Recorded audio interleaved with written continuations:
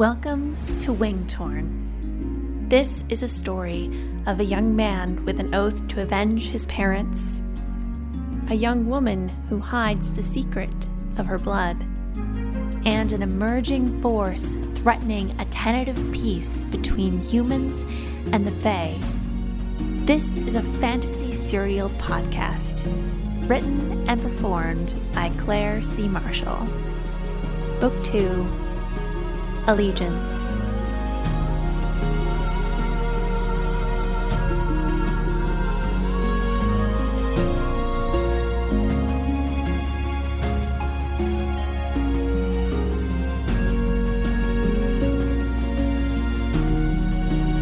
Chapter 13. Fingal. 15 years ago.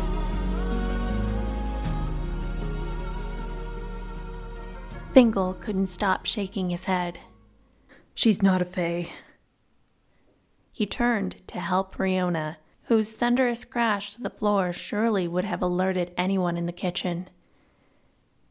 She was a crumpled heap of violet wings, torn dark fabric and hair, but her pointed lavender face emerged, seemingly unscathed. She glanced between Fingal and Brendan, lips pursed in question. As Fingal helped Riona to her feet and sorted out her dress and cloak, Brendan prowled the room with an unstable gait. The Fae don't look like that. They don't look like that. He kept repeating this over and over to himself, as if each iteration made it more true. Riona's wings fluttered and curled around her comparatively small body. Mama says I'm special. So you do have a family, Brendan said. There was a hint of relief in his voice as he sunk to his knees. Where are they? Why aren't you with them? Then aggressively to Fingal. Did you take her from her family? How could you accuse me of that? Fingal retorted. Then, shouting from the corridor, desperate footfalls, a pounding on the door. Fingal? Iris? Everything all right in there? Nora. Fingal's face drained of color as Brendan backed away towards the door and pressed against it. His fingers hovered above the handle.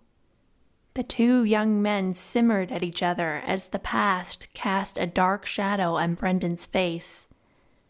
Both Fingal and Brendan had suffered and lost at the hands of the Fae. It's fine, Nora, Fingal said, holding Brendan's gaze imploringly. Iris just fell, but she's fine. We were supposed to play outside. The door handle turned. Hastily, Fingal adjusted Riona's cloak over her wings as the door opened. Nora had never been a tall woman. She easily evaded Brendan's initial attempts to keep her in the hallway with fumbling excuses and awkward body checks by ducking beneath his arms and forcing herself into the crowded bedroom. Riona hid cautiously behind Fingal's leg as he stood. What are you doing here? Nora asked, her suspicious gaze flitting about. I thought you, she jabbed her brother's chest with an accusatory finger, were taking lunch with a good captain. I just ran back to ask Fingal something first, Brendan replied. Nora said, not believing him. She crossed her arms. I don't like the three of you in here, conspiring, possibly without me, on such a nice day. She knelt and held out a hand to Riona. The girl considered it as Nora continued. Donnock has Connor outside. Let's go play. Then maybe we can stop by the Stovals. No, Fingal said, at the same time as Brendan. She threw them both funny looks. Why? I don't trust the captain, Fingal said quickly. Nora's face grew dark. If it weren't for him, Donnoch would not be here. He saved countless lives during the war. So whatever it is you don't trust about him. It's just 'cause he's an Imperial, Nora, Brendan interrupted, waving a soothing hand. Oh, that? You're not a child anymore, Fingal. Yes, he can be rough around the edges. He has strong opinions, but he's here to keep us safe. Nora huffed and once again gestured to Riona. Let's go. Riona took a tentative step forward. She wrapped her fingers around her cloak. You can leave that on the bed, Nora said gently to her. It's not that cold out. I'm cold, Riona said, pulling her cloak closer around her. Sighing, Nora stood to her full height and didn't force the issue. She took Riona's hand, and Riona seemed compliant enough. They started to leave. Fingal's mind tumbled as the little Fae girl glanced over her shoulder at him. Worry painted her features. Brendan stepped between Nora and the door, leaning against the wood casually. You're not concerned about the scaffolding? The damage? Nora gritted her teeth. Everyone is talking about the Fae. I don't see how they could be here or why. Everyone knows the Dunmachs own this house, and the Fae tended to be more lenient on the islanders in the war. So, unless the Dunmach have a personal rivalry with the malcontent Fae, I don't know. Concern clouded her face now. The damage was magical. Maybe it was a warning that the Fae still living on the mainland won't recognize the peace. She talked herself into a way of thinking she hadn't considered, which frightened Fingal. Once people started believing there was a Fae in their midst. The captain posted 2 of his men by the construction. Male is there with her crew. I think if it was a malicious attack, they won't hit the house again, not in broad daylight with tons of people around, Brendan said. He clamped a comforting hand on Nora's shoulder. Besides, this takes the pressure off you and Donnoch for a few days, right? You don't have to make your decision. What decision? Fingal asked. Nora shook her head. Donnoch's parents want us to stay here in Ashdown for a while, with the baby. Donnoch is amenable to the idea, but I'm not. What are we supposed to do here? I don't want to manage this house and this business of theirs, not here. We should go to the Isle, or further north at least. Surely we can find work elsewhere or be put to work in a different place of interest within their business. There are plenty of opportunities out there now. We just have to seize them. Anyway, she squeezed Riona's hand. That's not for us to worry about now, is it? Can I go to the Isle? Riona asked, looking up at Nora. Oh, I'm sure you'll get there someday, Nora said brightly, casting a hopeful look at Fingal. Let's get some sun on you, Miss Iris. You're so pale. Brendan stepped aside as they walked out into the corridor, Nora chattering away at Riona as she led her outside. Brendan closed the door gently, and for a long time the 2 friends said nothing. Shifting his weight, Fingal felt outside of his body. Nora had taken his charge away. They might go to the Stovals. What if her cloak slipped? What if Riona became careless and started flying again? Breathing in deeply, Brendan settled in the bed, his hands clasped. I think you'd better start talking.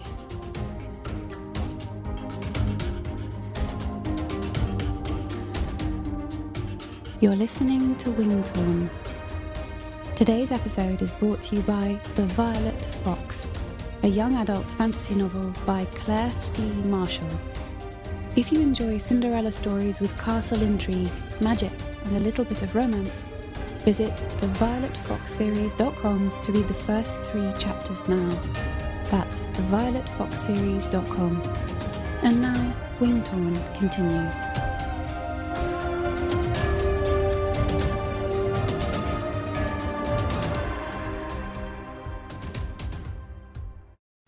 Fingal nodded, though it felt involuntary. I found her in the castle on Liberation Day.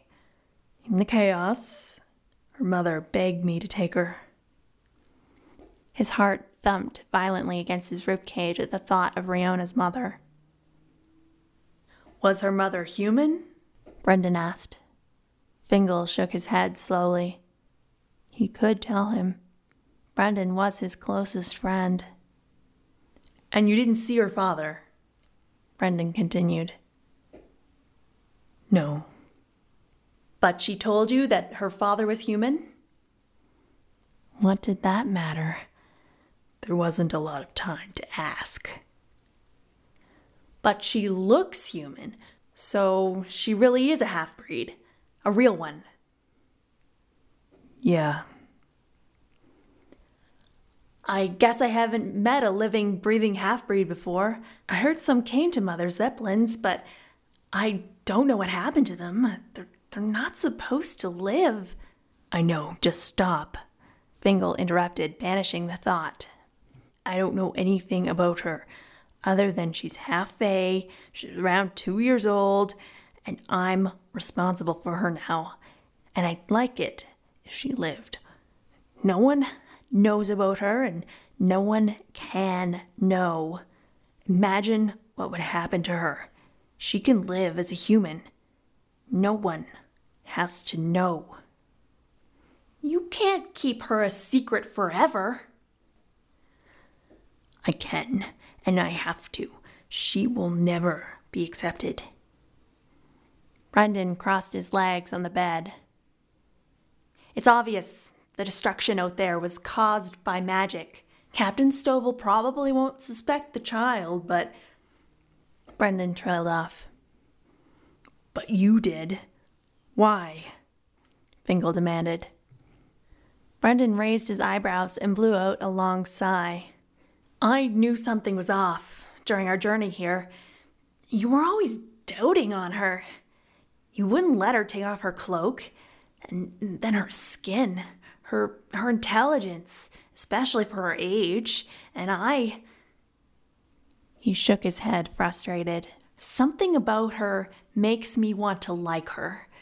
And the only time I've felt that pull was when I was around the Fae. They've got that effect. I guess it's in their blood or something. Fingal grimaced. That was a common belief among humans, that the Fae had an inherent hypnotism.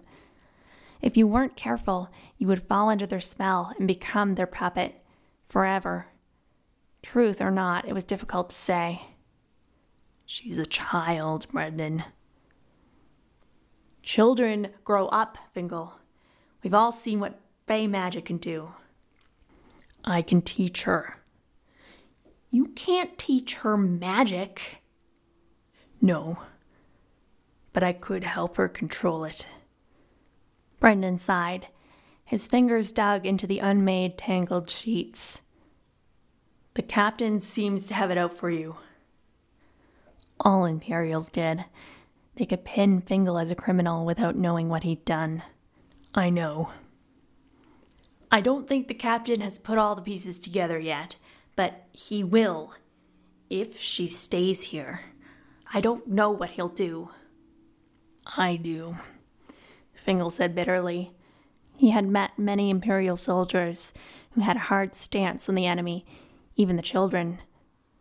He had heard tales of the special resting places for Fae children born or brought to the mainland during wartime. But there were things about the war one didn't talk about, didn't think about, because that was how one survived the day. I should take her and go, for her protection. I guess. Brendan looked troubled. So that's it then. You're gonna keep her and pretend she's human. Fingal lifted his shoulders to shrug, but he didn't have to. He knew the answer just as much as Brendan did. Brendan, disgusted, shook his head and stood pacing the room around Fingal. How can you expect to have a life with her? He said. Where would you go where there are no Imperial guards? Or the Fae? I heard the Fae don't take kindly to half-breeds. They raid anyone who so much as looked at a Fae with a hint of interest. So why? Why sacrifice your future for that brat? Because before Mother Zeppelin's, no one wanted me. I didn't have anyone. Except for one.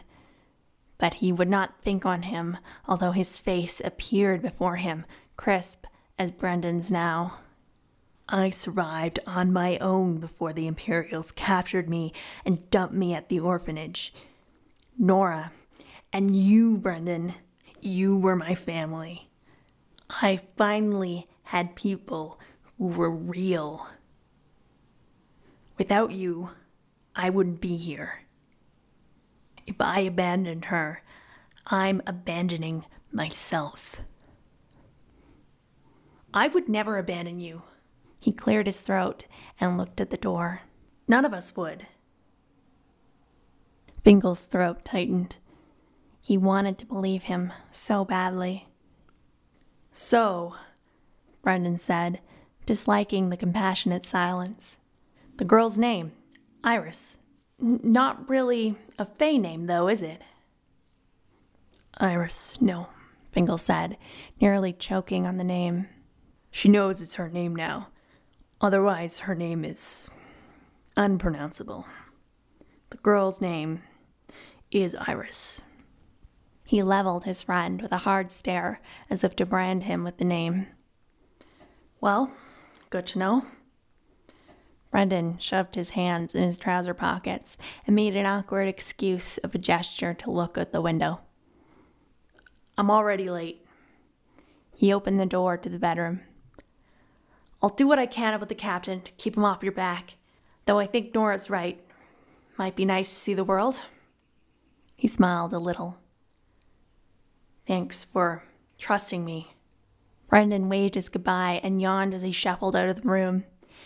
His smile had pained Fingal. He hadn't trusted Brendan at all. He had lied to his closest friend. The truth was worse. After what the evil Queen's men did to his family in the war, raided his home, killed his parents, he would never accept Queen Catriona's daughter. He would turn her over to Galen Stovall and the Imperials in a heartbeat. They had to keep lying, pretending. Forever. Fingal didn't know how long he stood in that bedroom, but after a time, the air became stale and his hunger overtook him. He stormed out into the corridor, down the steps, grabbed the remnants of the bread on the table, stuffed them in his mouth, and threw open the front door.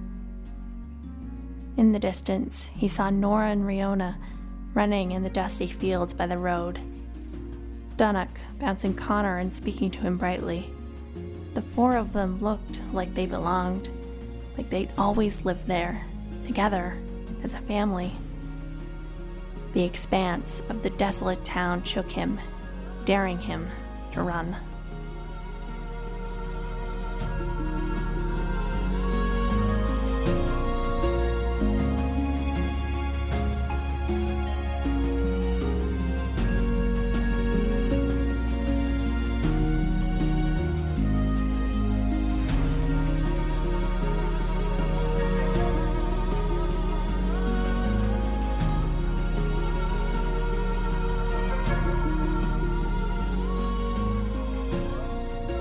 For listening to Wingtorn. This episode was written, performed, and produced by the author, Claire C. Marshall. The Wingtorn theme music was composed by Cloud Road Music, and additional music is by Irene Chan. If you want to learn more about my books, please visit wingtorn.com.